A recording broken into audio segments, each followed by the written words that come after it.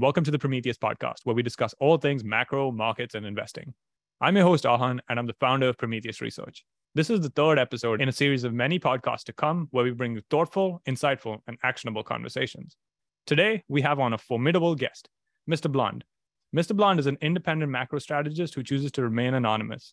With significant experience on both the buy side and sell side, his equity-centric research is timely, precise, and pragmatic. This year, he's done an excellent job expecting the bear market in stocks and the ensuing bear market rally. So I'm really looking forward to getting his take on things. Mr. Blonde, pleasure to have you on. Great. Yeah, it's a pleasure to be here. Thanks for having me.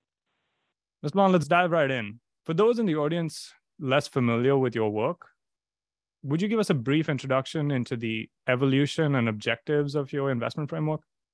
Yeah, sure. I mean, I'll talk about a few things, and feel free to kind of follow up or probe further.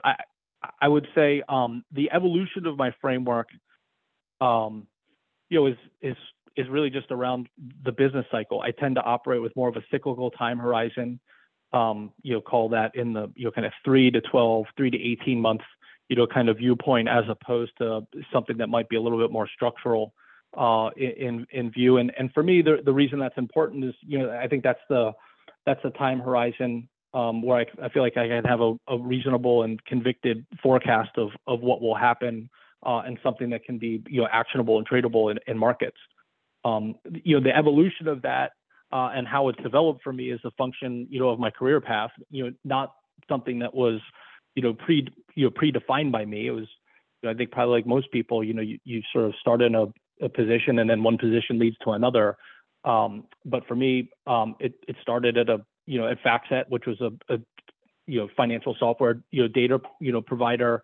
But in that role, and with hindsight, I can say that I learned a lot about how to manage large data sets, how to manipulate data, how to massage data in such a way to try to find pockets of information that were not obvious or clear from the headline. And so that, that's a big part of the foundation for me. Subsequent to that, bulge bracket firm, equity strategy role, I was relatively young at the time. And, when you're young and you're facing, incredibly smart institutional risk takers, the only way you can engage with them in a thoughtful way is to study history and to study, the market environments that they know. And for me, that was, largely, predicated on empirical analysis and having that empirical analysis result in a data-driven outcome that could result in a fruitful, thoughtful discussion. There certainly was going to be not a lot of appetite for, somebody to just take my word for it, so to speak. And then that evolved into, a couple different sort of buy-side risk-taking roles. Hedge fund, equity long-short, fund, which I think is pretty straightforward type position, and then a big multi asset manager, but all in the context of data-driven empirical approach to markets, and assuming that history doesn't repeat, but it often rhymes, is kind of the starting point for me. Okay, so there's a lot to unpack, but one of the first threads that I would like to pull on is, in reading your work over the last year, I think that you strike a very fine balance between insight and action. And I think the collective of both your time on the sell side and the buy side. Would you be able to elaborate kind of on how you blended those two and mixed those two together, and what you learned along the way? Yeah, so I think when you're in a sell side role, the objective is to be informative, thoughtful, maybe a little bit controversial. But in a sell side role, you have to be a good communicator. You have to, and again, I come back to the empirical sort of data-driven approach. There's very few people, on the sell side who I think are going to get away with, kind of pontificating on markets and giving sort of a loose opinion about something without presenting, an analytical framework for that opinion. But then, like in a buy side role, or in any kind of trading position, I think it's fine to have a fundamental, a fundamentally minded framework. But at the end of the day, you have to kind of find a trade.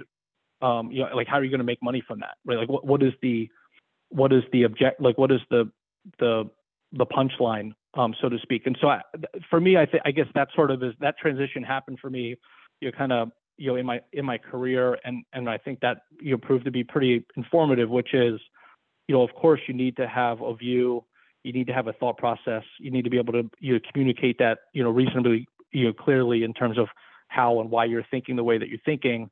But at the end of the day, you also need to, we're in a position, or we're in a function where we're all trying to find ways to make money and grow capital. And so you're trying to identify, what is the best expression of that fundamental view or of that framework. And so that's how it was for me. I mean, I think it's not to say that the sell side doesn't have the same objective. I just think that their role and their function is more about being thoughtful than it is about, being, kind of money making, so to speak. Right. And I think that the aspect of being data driven is particularly important when it comes to being able to generate insight that's actually actionable, So I think before we dive into the data driven aspect, what I would like to get the listener familiar with is kind of what your focus is. So in my reading of everything that you've written over the last year, is you have an intense focus on the profit cycle in a way that's pretty different from the broader equity community. Could you expand a little focus? Yeah. So for me, one of the things I like to say, because it kind of can come up from time to time, in social media or other conversations. But I often hear people talk about, GDP, and then, then they try to transition from GDP in the U.S. economy to whatever their market view is and what that means for S&P 500. But the reality is we don't trade GDP futures, right? We trade S&P futures, and S&P composition, S&P EPS is not always aligned with GDP. I don't want to get into like the nitty gritty of it, but if you were to look at the composition of S&P 500 and, what companies, make up its market cap, or what companies make up its, earnings profile, it can look quite different than what makes up U.S. GDP, not to mention the global aspects and all the rest. So, look, I think that's why I focus on the profit cycle. I think the profit cycle and elements of GDP or nominal GDP growth are clearly aligned and are not inconsistent with each other. But at the end of the day, for me, the profit cycle is what ultimately will determine what happens to stock prices. GDP, directionally will sort of likely participate or move in a similar direction, but it's not necessarily the be all end all. I mean, you can certainly have periods where GDP is positive and profits are negative. I mean, that's a historical fact. So that's the gist of it. I mean, for the profit cycle, when I think about equity markets specifically, I would say, kind of like we talked about before, I think of the profit cycle as being the oxygen for equity markets. When it's abundant and available, the markets can breathe easy, and you'll generally have broad participation. A lot of different parts of the market, whether they're low quality, high quality, value growth, will all sort of generally, rising tide lifts all boats. That's a very healthy environment. A lot of oxygen, a lot of profits. When that oxygen is scarce or being reduced, then naturally you're going to see parts of the market get choked off. These are the parts of the market that are, likely to be the quote unquote problem areas, and or the areas that might be struggling in whatever the current, set of, macro circumstances are. And then obviously broader, if you have broader negative, growth environment or weakness, then, that's a much more challenging environment for equity markets overall. And is much more likely to result in, kind of a more severe or, damaging, backdrop, whether that be, rising credit spreads or, kind of balance sheet issues for companies. But at the end of the day, profits are what make equities work, in my opinion. I definitely agree with you. And I think a lot of listeners might be a little bit surprised on this front, because I obviously do a considerable amount of work at Prometheus with regards to GDP. But when it comes to equities in particular, what GDP is useful for is the components as it pertains to what it means for profits. So when we think about profits, we think about profits in terms of gross investment relative to non-business savings, right? And that residual from flow of funds accounting is basically what profitability is. So if you were actually to go out and try to create signal based off GDP data, you would end up with a very, very poor strategy. So I'm absolutely on the same page as you. I think the only useful components of GDP when it comes to actually telling us what profitability is that there's specific line items that can be used to kind of deduce where we are in the profit cycle. And I think that's the useful component of GDP, because you can actually break that into monthly components. Now, I think we've established that the profit cycle matters. Now, I would be very curious on how you're thinking about indicators and conditions. And we don't have to talk about any particular specific indicator, but what are the things that categorize or, create the archetypical indications of a profit cycle for you? Well, I guess first I would say that, since you touched on indicators, I mean, for me, in my framework, and you touched on this before about sort of being data driven and empirical, having an indicator based framework helps me to think about what is the sort of the most likely, future path. Now, of course, it's not perfect. No, there's no such thing as a perfect model. Certainly no such thing as a public one. And if what you're really trying to do is to think probabilistically and think about what is the most likely set of circumstances in some future point in time. In my case, I try to think about what's the environment likely to look and feel and act like in 3 to 6 months from now, and that's kind of how I operate. And the indicators that I use to try to identify what I'll call sort of the macro growth cycle, or like my macro growth composite.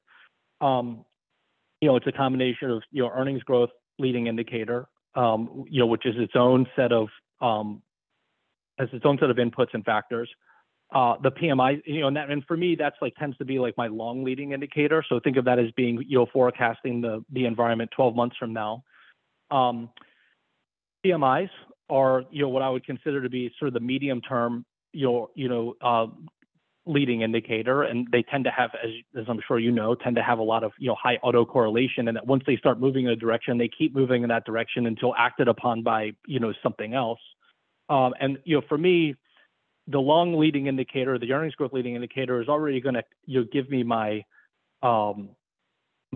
establish my expectation. The medium term, the PMI type indicator is when I should start to pay more attention to that shift in environment or that change in the environment, because it's likely to be it's like something that you want to start acting on now, right? Or start preparing for in the more sort of immediate kind of time frame. And then I look at like short-term lead indicators, which are maybe a little bit more sentiment based, but something like earnings revisions trends, and that's really just an aggregate of what analysts are doing to company forecasts, right? Like, in aggregate, are they taking numbers up or are they taking numbers down? What is the sort of like the direction of that? And the combination of those three things over the last 30 years has generally proven to be a pretty good kind of regime map, if you want to think of that. When it's high and rising, you have a certain environment and certain parts of the market perform well, and when it's low and falling or negative, you're in contraction, so to speak, then market performance tends to be pretty consistent in those modes as well. So going off that, you're looking at, if I were to broadly bucket them, you're looking at essentially earnings revisions. You're looking at PMIs and probably a very broad set of them. And then you have your own, proprietary leading indicator for, the earnings cycle, right? And now when you're trying to identify points in the cycle, are you looking for dislocations between these? So are you looking for conditions where one set of things is incongruent with another set of things? Or are you looking for, are they all reinforcing each other and creating probably a durable sort of situation which we can be in? Because they create two different opportunity sets in terms of how you can deploy risk, right? Yeah. So I would say, generally speaking, it's more the latter than the former, in that the earnings growth leading indicator, which tends to be long leading, will sort of establish what I would consider to be my baseline expectation for growth expectations. Like that's sort of the anchor. the PMI cycle, and like you said, you look at a number of different versions of PMI, both geographically as well as the internals and, new orders, inventories, and other aspects to gauge the quality of the headline. That for me tends to be the indicator that sort of confirms what I know from the earnings growth leading indicator, or what I expect from the earnings growth leading indicator. So if the earnings growth leading indicator is telling me that growth from here will be, down 10%, in 12 months time, I'm much more likely to have confidence in that view if PMIs are also falling and pointing in that direction. So it's a confirming indicator in that sense. It's pretty rare, I would say, historically, for the indicators to kind of be, really divergent. They certainly can be. There can be some timing differences, or like you said, maybe there's more divergence that can happen with something like, earnings revision breadth, because it tends to operate with a little bit more variance, kind of bounces around. But as long as the other two indicators are sort of pointing in the same direction, then you tend to ignore some of those wiggles that happen in earnings revisions breadth. Yeah, absolutely. So are you talking very, very briefly in your comments, and I wanted to kind of get into that a little bit more. So you're looking for a set of self-reinforcing conditions, right? And what I've also seen that you do a really good job is showing how asset prices actually fit into this picture as well, in reinforcing what these some would call fundamental signals are telling you. So would you touch on that a little bit in terms of how you're looking at asset markets to confirm or deny? Because they offer you a much more high frequency kind of signal, right? Yeah, that's a great point. And I probably should have included that when I talk about indicators, because, and I've mentioned this before, and I'm sure other people have heard it before, but, Stan Druckenmiller likes to say that, the best economist he knows is the guts of the stock market.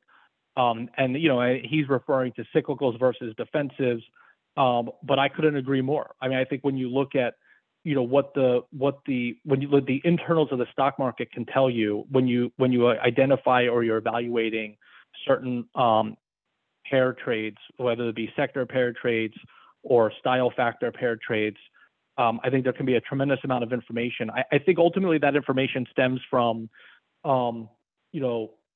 a combination of wisdom of crowds, meaning collectively a group of investors or traders is everybody's kind of seeing a little bit of something, and so when they all act on it a little bit, then it starts to show up in relative prices. I think the other aspect of it is about risk tolerance, in that risk tolerance and preferences will change. I think before you see it at the headline index level. Because there's a process with which people change their opinion. First, they reduce something, then they sell something, that kind of mentality. And so now the problem and the challenge with using, the internals of the stock market is that, you obviously can also have more false positives, meaning you can have short squeezes, you can have other, it's a more volatile series, and one that also by definition is affected by more things and trader and investor emotion, and can certainly, be off track. So I try to think of those things like relative to their trend, and to think about, how they're interacting with what I see in non-market based, kind of more fundamentally driven indicators, and I think that the combination of those, is obviously important. And then I think it's also a function of, every cycle, like cyclical cycle, and you probably have seen this in your own work, has a certain time frame, right? Like, I mean, it's one of these things like where like the ISM cycle, peak to peak or trough to trough, often kind of lasts, 3 years or whatever it might be. And so you kind of think of like 18 months of downswing and then 18 months of swinging back up. And so if you're early in that cycle, then you're going to be much more likely to dismiss some of these, counter trend moves, that are happening within, market internals, as your leading indicators are pointing in a more definitive direction. Later in that cycle, you might take the market moves a little bit more seriously, and or watch them with a bit more attention, if that makes sense to you. It does. And just to take your point further with regards to the internals, I think that while there is the added volatility of, using internals, I think that there's also the aspect of the prices are just positions, and positions usually reflect asset and liability needs over the course of a cycle, right? And I think that relative pricing over time, as it starts to trend in a certain direction, is giving you indications of how things are changing in relative conditions between various sectors. Now, the question I think that always comes to my mind as, somebody who is trying to be systematic, right? Like I try to find the principles that I think that I can bet on over the next 10, 20, 30 years. And what comes to mind is that we're establishing a hierarchy of things, right? So we think that, we have these variables that sort of operate on these different lead times. A question for you is, how do you think about managing the risk of breaking down in those relationships, right? Is it to say that, okay, I'm going to put together just such a diverse array of things that, okay, if even one starts to underperform, I know that, in broad, my composites are going to do well? Or is it a question of constant re-examination and monitoring?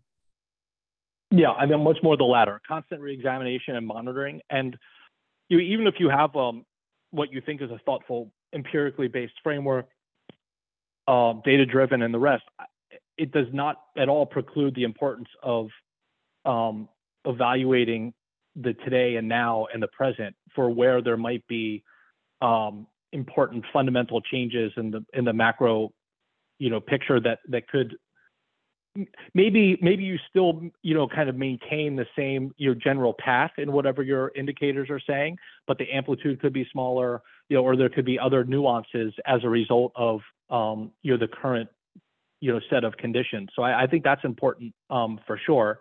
I try to use sort of weight of evidence. So it's I do my best to triangulate what's happening in equity market internals. How does that compare to what's happening in commodity markets? What might be happening in rates markets or credit markets? You're sort of you're evaluating and kind of finding relationships where there is historical consistency, and then, like you said, regular monitoring to see that if there is a divergence, trying to understand what's driving that divergence and which represents the truth. But oftentimes the truth is can be maybe you have like one specific market that's being driven by technicals or some kind of technical factor or some kind of idiosyncratic event. If you can identify the truth as being 2 or 3 other markets are all still pointing in the same direction, then you're sort of less likely to apply a significant weight to that divergent market. I'll give one, I think, reasonably clear example from the last 8 to 12 months. So, I've been of the weak growth. Fed is hiking us into a cyclical growth slowdown. Now, historically, if PMIs were falling, you're one of the first things you would do would be to receive rates, right? And 10-year yields would fall with PMIs falling. I mean, for most of the last 9 months, that has not been my focus, and my focus has been more on kind of cyclicals versus defensives and sort of the internals of the equity market, and obviously what it meant for the broad equity market. And that's part judgment call, and in part just a recognition that if the Fed is hiking, then you have an uphill battle in receiving rates. Now, if you look at the internals of the rate market, the curve was flattening the whole time, which I think is indicative is consistent with the idea that the market was viewing growth was likely to slow, or at least there's some aspect of that. But obviously the level of rates was driven much more by policy actions than it was driven by kind of the growth or cyclical growth environment. So you have to like anything else. I mean, I think you have a framework, you have a sort of expectations, and then you kind of have to apply good, thoughtful judgment about what makes sense today versus what made sense historically. Just with the flow of your conscience there, you kind of you front ran my next question, which was you do an extremely good job of making equities, which, for whatever reason tend to be within the investment community, just their own silo. You make it much more like a macro asset class, and you make them speak a very similar language. And a phrase that I heard you say a couple of times is this idea of rolling up the EPS curve, right? Which makes immediate sense to anybody that, invests in fixed income, or this idea of, equity carry. And I think that framework is extremely valuable as an overlay on top of you identifying these self-reinforcing parts of the cycle, and then applying it, in this kind of macro framework of investing. Would you touch on this idea of, rolling up the EPS curve a little bit? This is a function of having conversations with macro-minded fixed income, individuals, and trying to explain why equity markets are doing what they're doing at given points in time. Because, oftentimes, obviously carry is a term and a framework that's well understood within the fixed income community. And, and I think when people look at, equity markets, that come from that, part of the world, they often look at carry and they think of dividend yield or other sort of quote unquote, like pure measures of income. But in equities, like your returns or your expected returns typically come from expected fundamentals. And so I guess if I were just to like really, simplify it, if you have a company that can grow earnings 20% a year, with some, reasonable time, over some reasonable time frame, let's say 5 to 10 years, and you're confident in that, if the multiple in that asset doesn't change, then you're going to earn 20% a year for the next 5 to 10 years. That's your carry, right? So carry is your expected return, assuming no change in valuation, right? And that's true and carries, no pun intended, carries true in fixed income as well, which is, that's what you're expecting to earn. And this is sort of just, trying to highlight to, other, market participants outside of equities, like what makes the equity market, tick. And then ultimately tying it back to what we talked about in the profit cycle. Why is the profit cycle so important? If you have an environment where expected profit growth is, let's say, positive and, of a meaningful amount, and or you have earnings revisions are rising, that's an environment where the asset class is a positive carry asset class. I mean, all else equal, assuming no change in valuation, you're going to expect to earn that, you're going to roll up that EPS curve.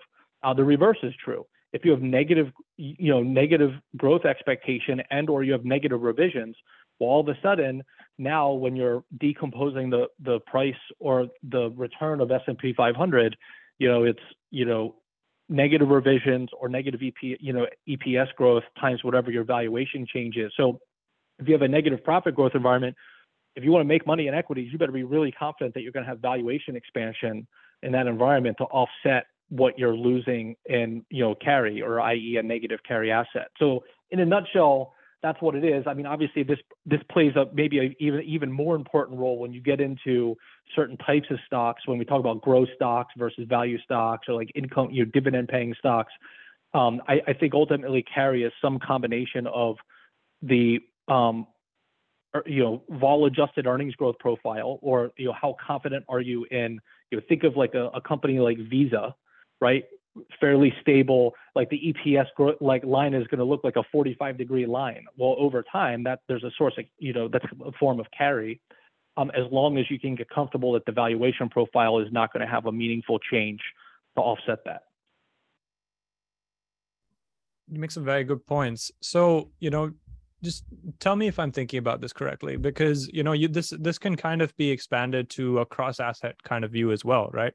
Because, every macro asset class is essentially priced relative to other macro asset classes, right? I think the most popular combination of asset classes is fixed income asset classes, which is mostly treasuries, right? And then equities with varying tilts. But through this kind of profit cycle and rolling up the EPS curve idea, you're also telling us that we have a much more variable rate of cash flows and a much more probably volatile EPS curve relative to a treasury curve, which creates situations where, probably treasuries become more attractive just because of the volatility in EPS in a given point in time. Does that make sense to you? Yeah, well, no, it does. I mean, I would say that that's like equities, trade on like 15 to 20 vol, and treasuries trade on like 5 or 6 vol, right? So that's like reflected in that. And obviously treasuries are, fixed income, predetermined amount of carry. Equity carry is variable, and can, and some periods can be 20% a year, and other periods can be 5% a year. The carry in fixed income is always positive, right? I mean, generally speaking. So, yeah, it does make sense. I mean, I'm not sure. I guess I would say like the attractiveness is, I think, a function of the attractiveness between asset classes is a function of your confidence in the earnings carry in equities. Meaning, if you are confident that you can get 15% a year from equities, then you're going to be much more likely to own equities than you are to own treasuries, right? The flip side is if you're less confident in that 15% a year, or you think that 15 might be -10, then naturally you're gonna be much more focused on the carry that you can earn from treasuries, or the stable low vol asset, all else equal. That makes entire sense to me. So I think we have a really good idea of how you're looking at the profit cycle. Now, I would say that the second component is obviously valuation. And how are you baking in kind of what is happening with the valuation component? Are you looking at the Fed? Are you looking at liquidity? What is it that you think that drives that? Because as a macro driver, that's really important to get right to be able to make sense of the cycle too, right? Yeah, look, this is the hardest part, I think. Because at the end of the day, value's in the eyes of the beholder. So I mean, and oftentimes value and valuation, I feel like I have a pretty good earnings growth model, and a lot of other people do too. I have yet to see anybody who has a really good PE or valuation model that doesn't have some massive standard error that that says like, oh well, PE could be 20 times or 12 times, right? Or whatever the range is. It's just too wide to really be or it's just not a detrended series at all, and somehow they're just correlated levels. Yeah, but the point being that like there's a valuation can have a lot of different levels under different set of conditions, and it's hard to pinpoint like quote unquote, now like part of this is PE is a residual, right? I mean, it's an output of something. It's and so it's difficult. What I would say is we know well, and then another point, and this is Mike Katranowicz at Piper has made this point many times, and I agree with him, which is the composition of the S&P 500 over time also matters. Meaning, you have a certain set of companies today that make up a big portion of the index, some of which weren't even around 40 years ago. Let's like take the software sector as an example. Like, I mean, software didn't really even exist. It's certainly not in the format that it is today, in the 70s, 80s, or even the early 90s, right? And so, back then you had an index composition that was much more banks, materials, energy, industrials heavy, all sectors which have a different earnings variance and cyclicality, and therefore also by definition, the market assigns a different valuation profile to them. And so it can be a little bit tricky to, in a comfortable way, make valuation comparisons, historically. And that's probably part of the reason that nobody has a really good, kind of forecasting model, and why there's, a big difference in terms of where valuations can be. Some of the things that I use that I have found to be reasonably effective, but a lot of this is, I think you have to regime control for valuations. And one way to do that is you can say, okay, what's the sort of the 5-year rolling bands of valuation, and you can kind of think about where you are and how you're operating within those bands, and when you're at the top end of the band, then you probably think that there's room for valuation to come off. When you're at the bottom of the band, there's room for valuation to all while monitoring and thinking about what things might be happening in the market that can kind of put you into a new regime. like into a new kind of PE multiple trading range. So some of the things that have done that in the past, one would be Fed policy, right? So a Fed policy change typically puts you in a new valuation regime for a period of time. So if the Fed's hiking, then typically multiples are compressing. That's just a function of discount rates going up, and obviously, like the liquidity reduction that's happening. It creates uncertainty. Uncertainty means that you should have, all else equal, have a lower PE multiple. There can be other valuation regimes that can change as a result of corporate tax policy. If all of a sudden corporate taxes are lower, then all else equal, then maybe you have higher valuation. So and then another one that's that I've mentioned on Twitter a number of times, and I've highlighted because I think valuation is not only about corporate tax policy or Fed policy. It's also a recognition, and this is a little bit of the composition of the index. It also has to do with the profitability profile of companies. I mean, if you look at S&P 500 or U.S. large cap companies, the free cash flow margin profile of the index today, it basically was mean reverting and kind of had a flat line from like the 1950s through the 2000s, and since then it's been upward sloping, meaning companies are getting increasingly more profitable.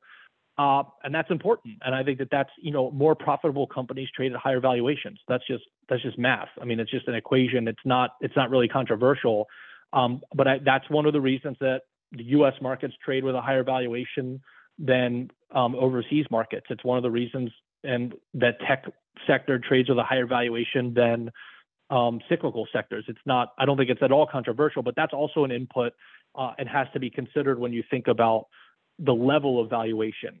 It's a little bit easier maybe to kind of isolate when valuation should change rather than to determine what's the right PE multiple for the market. That's a bit of a tougher nut to crack. Right. That makes much more sense than probably saying that, a long-term valuation of 15 or, a P multiple of 15 is where we need to be over the next 10 years. I think that this idea of, both regime and composition, conditionally, they catalyze what's going to happen in terms of valuation, right? And I think that's a much more useful and applicable framework when it comes to actually taking risk. Good. I think we have a very good understanding of kind of how you think about both legs of, how equities are typically described in terms of, the earnings component and the valuation component. So I think that's a good jumping off point for, current conditions. So, you've done a fantastic job this year of, being kind of ahead of the slowdown and also, being ahead of the bear market rally. So why don't you talk us through how you've sort of seen the landscape today? How do we get here? No, that's a good question. I think that if I just think about how things evolved over the last 12 to 18 months, I think that in, let's call it the sort of the first half of 2021, we were obviously digesting still digesting a lot of policy stimulus post COVID. We had a pretty robust growth environment, but things were obviously also kind of at a point where they were starting to turn, meaning rate of change in growth was starting to show signs of peaking, and that's always kind of like the early sign of change and change in the cycle and kind of the next phase.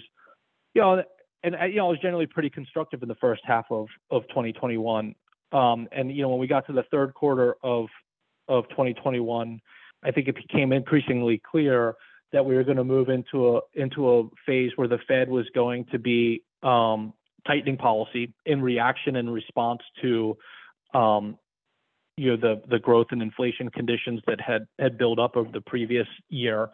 But kind of in an awkward way, it was right at the time when cyclical growth was going to roll over. And so one of the things I started to talk about in the fourth quarter of last year was this idea that the Fed was going to be hiking into a growth slowdown. And this growth slowdown was not really about they're going to be hiking into a recession or they're going to be hiking us into some kind of secular growth problem. It was much more about cyclical growth was naturally going to subside in 2022. This was going to happen anyway. We pulled forward a tremendous amount of demand as a function of stimulus. If you look at real personal goods consumption on a 2-year growth rate, it was like north of 10%. And if you look at that historically, it was like the biggest growth rate in personal goods consumption in like 60 years, right? So we bought a lot of stuff in a short period of time, the kind of stuff that you buy once every 5 years. So, by definition, we were going to have a slowdown. Now, the problem or the challenge that I saw developing late last year was that, the Fed hiking into that meant that, you have a situation where discount rate is being taken up or the cost of capital is rising at the same time that cyclical growth momentum is falling. And that's just a really difficult environment because usually when the discount rate is rising, you want to have cyclical growth momentum offsetting that tightening of financial conditions. And when that's not happening, I guess, a quick sidebar, I would say financial conditions can be tightened in one of two ways. Either you can have a discount rate rising, or financial conditions can be tightened as a function of growth decelerating or being negatively revised. And so in this case, you basically had FCI being tightened at both, burning both ends of the candle, right? So that just means that the impact is more significant and happens faster. And that's, and that's was sort of the genesis of, when you have a Fed tightening cycle, and then when you evaluate the speed of the tightening cycle, other things, can happen as well. So long-winded way of saying, I think the majority of what we've seen over the course of 2022 so far is pretty consistent with what I expected, which is a difficult market. You're losing the anchor of having a growth tailwind at the same time that the Fed is hiking, and the Fed, this is the "don't fight the Fed" mantra. I mean, the Fed's hiking because they need growth to slow, and or the consequence of Fed hiking is typically growth will slow. So, but you're just adding that on top of a cyclical environment that was already going to slow. If I look at how markets have traded year to date, I would say, by my judgment, the first 4 or 5 months of the year and the weakness that we saw in equity markets was primarily about Fed rate hikes and equity, an equity market valuation adjustment, coming off as a result. I think the last couple months, let's call it, the June correction, and some of the things that have been discussed in July and August are the market sort of thinking more about the growth risks associated with both Fed tightening as well as, as people have gotten the chance to sort of see how things develop through the course of the year. So taking one step back, I would say we started 2022 with peak liquidity, peak valuations, and peak earnings, right? And by my judgment, I think we've done we've made good progress on correcting for peak liquidity and peak valuations the last 6 weeks notwithstanding. I think that the next part of the next phase of this quote unquote correction is to make some progress on peak earnings. I mean, I've shared this chart on Twitter, and you may have it, but currently S&P 500, to use that as a proxy, EPS is running 25% above trend. I mean, if you look historically, the other recent times that's been the case is 2000 and 2007. And so, that just creates a really high hurdle for earnings to, continue to grow at a double-digit pace when you've, pulled forward a lot of that earnings power in the course of the last 12 to 18 months. So that's kind of how I see how things, progressed and kind of how we got here.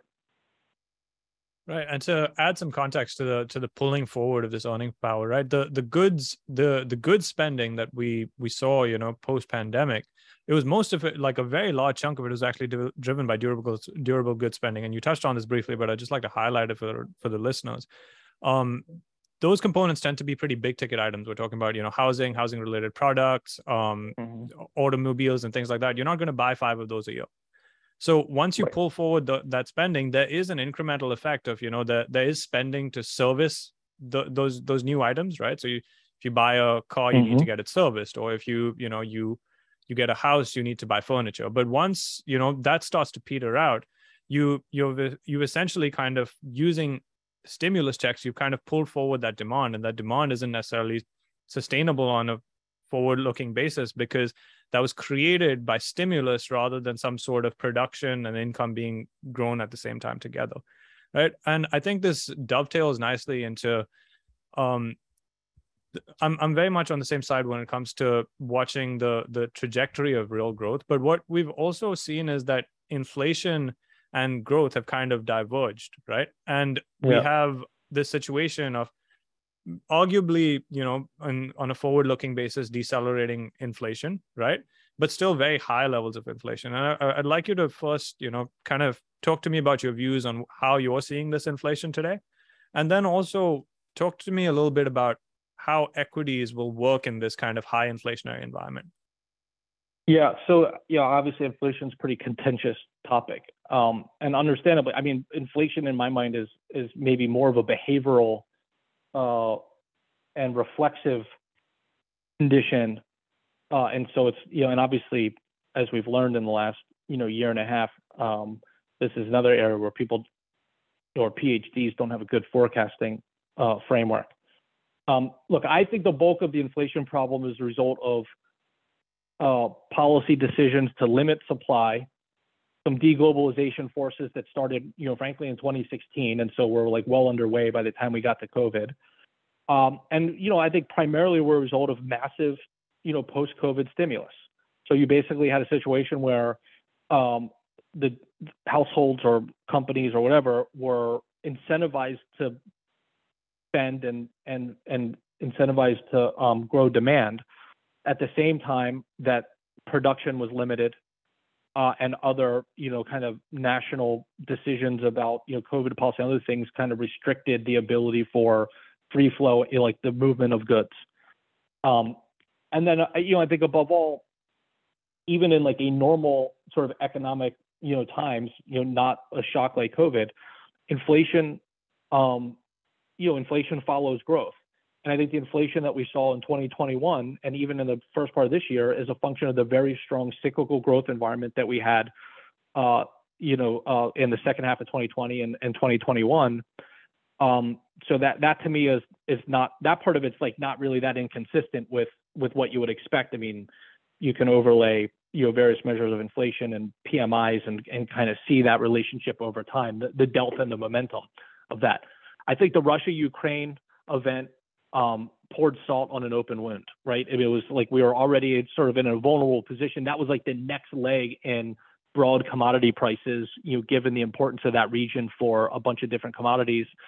That exacerbated that exacerbated a situation at an unfortunate time, and we can all play counterfactual and sort of guesstimate what might have been if that wasn't the case, and maybe things would be in a slightly different place today. But I think that was a challenge. I think the Fed's policy from a few years ago to talk about average inflation targeting, this is a classic be careful what you wish for, kind of policy objective, in that I think they thought that this was, a good idea. And maybe in normal times it would have been a fine idea, like in a normal, like low economic volatility environment, maybe it would have been okay. But this was a high economic volatility environment, and that kind of policy, I think, is pretty tricky because, you can it's a policy that works in theory but not in practice, right? Which is in theory, like in the on the white paper, it's like, oh yeah, well we can just sit back and do nothing and let inflation build. In practice, it becomes a much harder thing to do because the market's just going to move a lot faster than the Fed is institutionally capable of moving. And so I think that's I think all those things kind of have contributed to the inflation backdrop. Personally, I think that at least on a year-over-year like momentum basis, and I kind of talked about this a couple months ago, I think inflation is probably we're past the worst of that, and that's certainly a relief. But I don't think that's the end of the story with regards to inflation. It still needs to kind of get to a level that makes central banks comforted. And then obviously in other regions, Europe and what's happening there with energy prices, inflation is going to remain a problem for some time. Right. So I think that you touched on this, but I think that the trend in inflation is largely set by the channel that you're talking about, where the inflation expectations. So there's a degree of autocorrelation in inflation. So once it takes off, it really takes off. And then we also had this overlay of, cyclicality where we had income injections and then the economy reopened and we had this boom in spending, right? And it was spent on a particular subset of goods which were already in short supply because we had outages. And that created this cyclical upswing, and then add fuel to the fire with this idiosyncratic Russia-Ukraine situation, and you end up where we are right now, right? So, and that's kind of like how I would conceptually decompose the time series of inflation right now. I think the question that comes to mind is the Fed's reaction function to inflation seems fairly clear, not necessarily how far they're willing to go, but we have a good idea that now they're reacting late and probably trying to go as fast as they can to get this under control. I think the question that comes to mind is how do profits deal with this inflationary impulse, right? I think it's often touted that profits are in nominal terms, right? So how in your view, you can talk about sectors if you like, or you can talk about the broad aggregate, but how do different parts of the equity market deal with these inflationary pressures in terms of profits? I think this is kind of like one of those things that, a story that people tell, and then when you actually look at the data and the facts, the story is not as strong as the narrative. Let's look at the last year. Year over year, S&P 500 earnings, ex energy, are down 5%.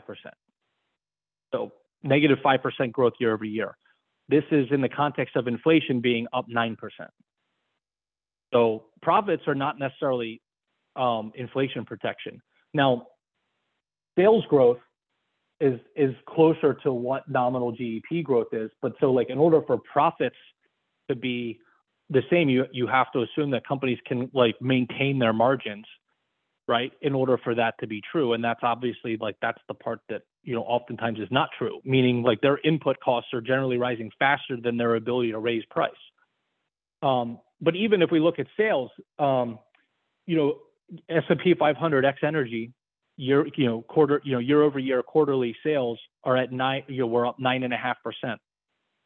So once you strip out inflation, they were flat, which is consistent with the idea that like various measures of real growth or unit growth are weak or flat, even though value or the price times quantity is higher. And so I would say pockets of the market are going to be hurt by this much more than others, in my opinion. So for instance, like various consumer cyclical sectors have been shorts in my mind for over the last year, and it's related to this. I mean, when you look historically at how consumer groups behave in periods of rising inflation, they're among the worst performing because their discretionary purchasing power is being restricted. I mean, it's not rocket science. And so I think those groups will continue to be impacted. And this is sort of like, part of the story that we hear from, Walmart and Target and, Dollar Tree and other, companies that, where margins are generally pretty low in those businesses. And it doesn't take a lot of volatility to upset the business model. I mean, I think other parts of the market that are less commodity sensitive, less sensitive to global trade, could prove to be more resilient. Some of the areas that come to mind are like software or exchanges or like the insurance sector, things of that nature. And overall, I think when you think about inflationary regimes, I would say profitability is an asset. Meaning, if you have margin and you have high margin, if you have a high margin business, your ability to withstand or maintain price or be competitive in that environment, certainly is greater. But overall, inflation is a difficult thing, I think, for most business models. I mean, especially when we think about, it's been a long time since we've had this kind of inflation shock. So I think a lot of companies are going to be tested, and that kind of volatility creates a lot of uncertainty, both on the part of corporate management, I think, but also on the part of investors. I mean, we're going to learn some things about business models that we didn't know. I think we already have, but we'll continue to learn about that and that where there are vulnerabilities. I guess the other thing to say about inflation as it pertains to sort of profitability and equity markets is this is one of the reasons that in periods, obviously there's usually a Fed component to this, but also I think there's obviously an expected margin component to this, but this is one of the reasons that in periods of high and volatile inflation, you tend to see lower valuation multiples. It creates a lot more uncertainty, and those pressure points are more acute and difficult to forecast. Right, and I think that valuation effect is also probably coming from the reflexive response from Fed authorities to raise interest rates and actually curtail liquidity, which probably supports valuation more than the inverse, right? Fully agree. Yeah, it's a common. This is where like inflation is kryptonite for markets, right? Because it complicates your sort of profitability component, right? It creates demand destruction on the part of consumers and business consumers, and then on the flip side, on the other end, it forces the Fed to be reactive and engaged and raising discount rates. So discount rates going up at the same time that you have demand destruction. Right, and also you have a very nice visual of this, where you highlight how the distribution. So maybe in aggregate, companies can deal with margin pressures, but the distribution is far from equal, right? You have the energy sector just in both in terms of realized EPS and forward-looking EPS, just dominating the entire index, even though they're a much smaller component of the index, right? Yeah, well, look, I mean, this is the thing, right? So higher oil prices are clearly good for one sector, and they're generally bad for the other 10, right? Generally speaking, it's not 100% true, and so this is just a huge sucking sound of profits and profitability from one large portion of the market, and it all goes to a much smaller portion of the market, and so that's a challenge, and so. That's just one reason to kind of evaluate and think about the market, or at least look at some statistics on a quote unquote X energy basis. I mean, I always have to be a little bit cognizant of excluding the quote unquote bad or the good things from the market. I mean, that's not necessarily the market we trade, but I think in this case it gives us a truer sense or a truer picture of what the earnings environment is for most companies. So just to recap, I think that, we've seen what you're saying is that we've seen most of the leg down coming from kind of the discount rate and valuation effects so far, but you're expecting us to kind of have a slow bleed where we actually have the earnings components come off during these inflationary periods and also kind of a cyclical slowing, right? That's right. Yeah. So to quote your Substack, are you going to bark all day or are you going to bite?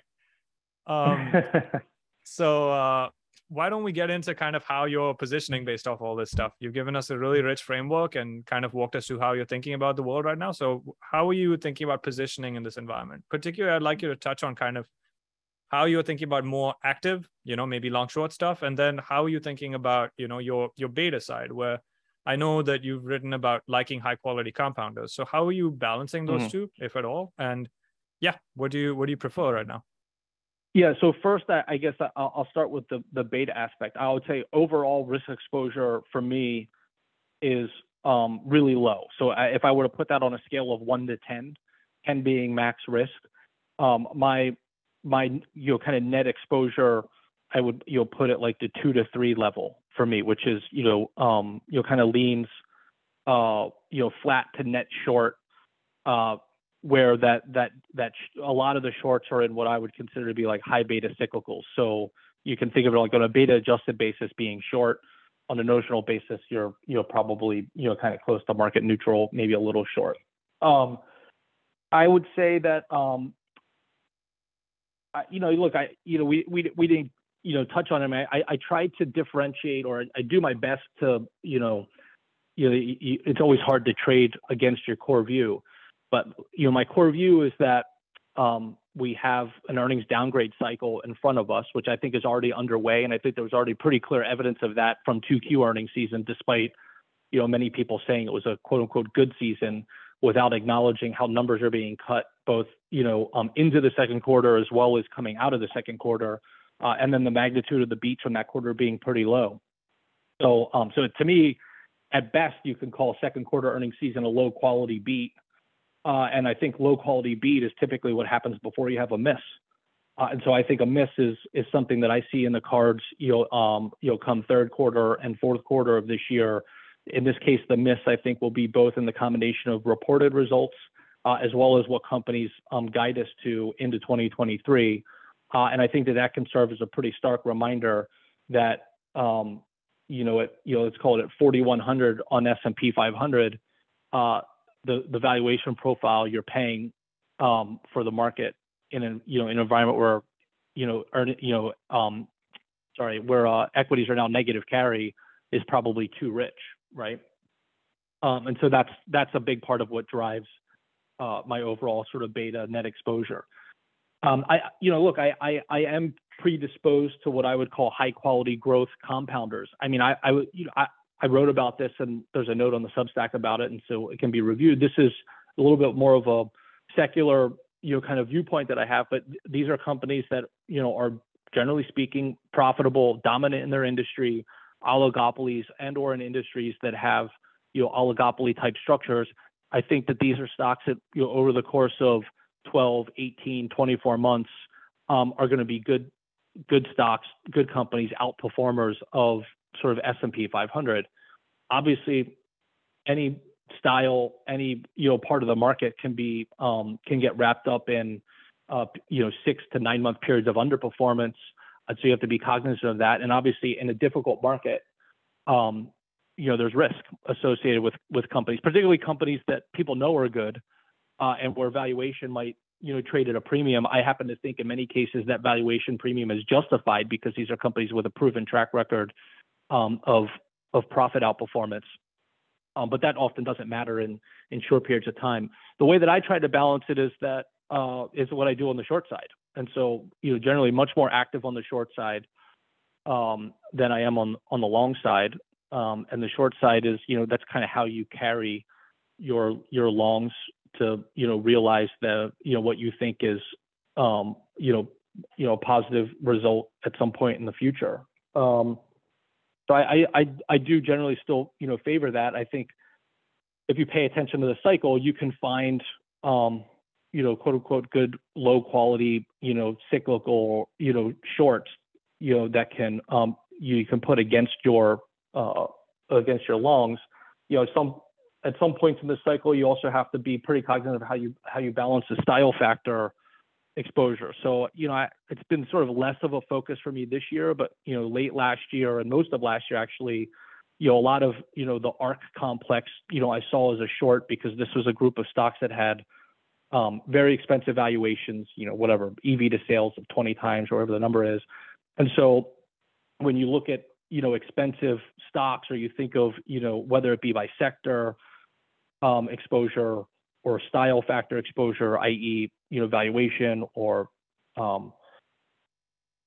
other measures of growth, that represented a pretty good way of offsetting some of that, associated style factor exposure. I'll give you an example.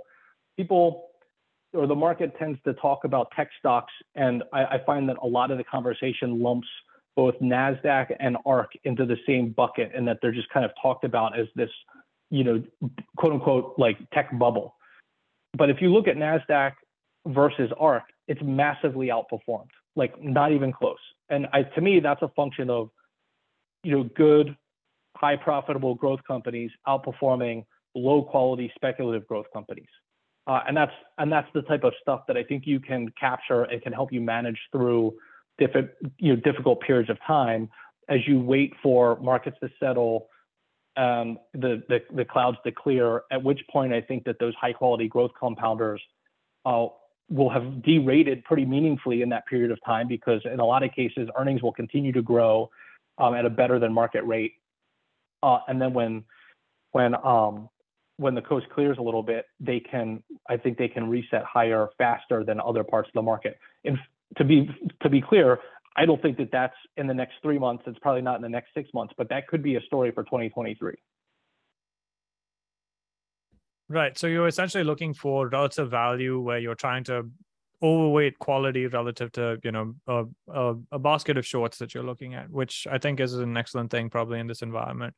Um, on the flip side, do you feel that you can create an adequate set of bets just within the equity complex doing that? Or are you looking to other places that you feel can create, some additional value add to, these structures that you're thinking about?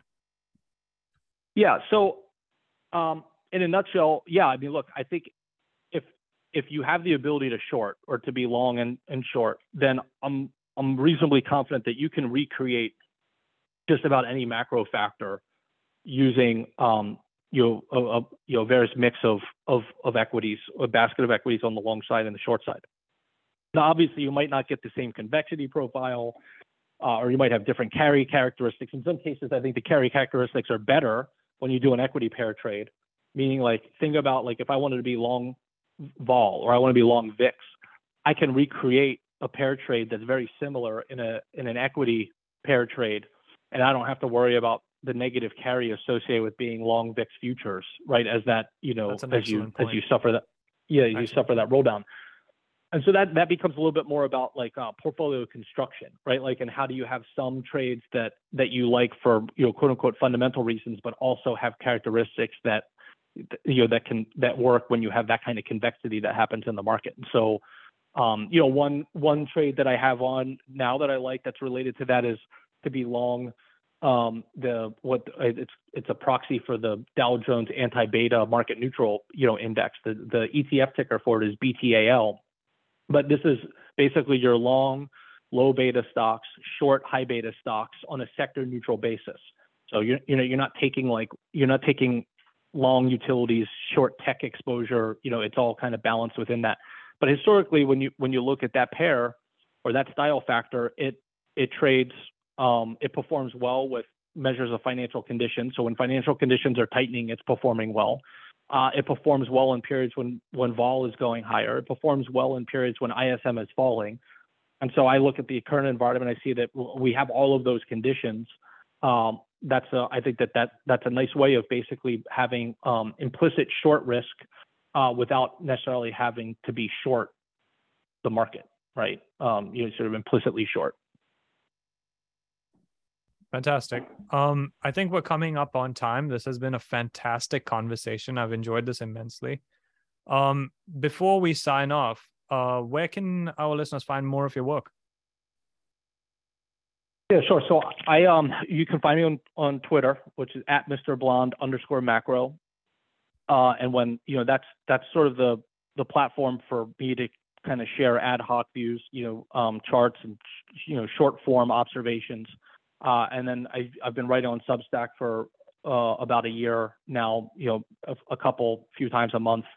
That's Stuck in the Middle is the name of the Substack. The form there is to be a little bit more thoughtful, a little bit more dense form of writing and sharing of framework and thought process. A lot of empirical analysis, and hopefully for a lot of people, we'll have data sets and studies that can prove to be shelf research or things that they can refer back to at other points in time, and or something that they can try to mimic themselves, and make useful within their own investing framework. I highly recommend our listeners check out his Substack. It's fantastic. Well, thank you so much for being on, Mr. Blonde. That's great. Yeah, thanks again for having me. This is a great set of questions, and as usual, sort of pretty thoughtful and pointed. Take care.